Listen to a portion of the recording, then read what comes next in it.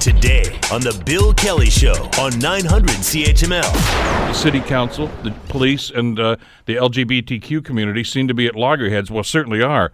And now attempts by the mayor, we're told, to try to bring everybody together.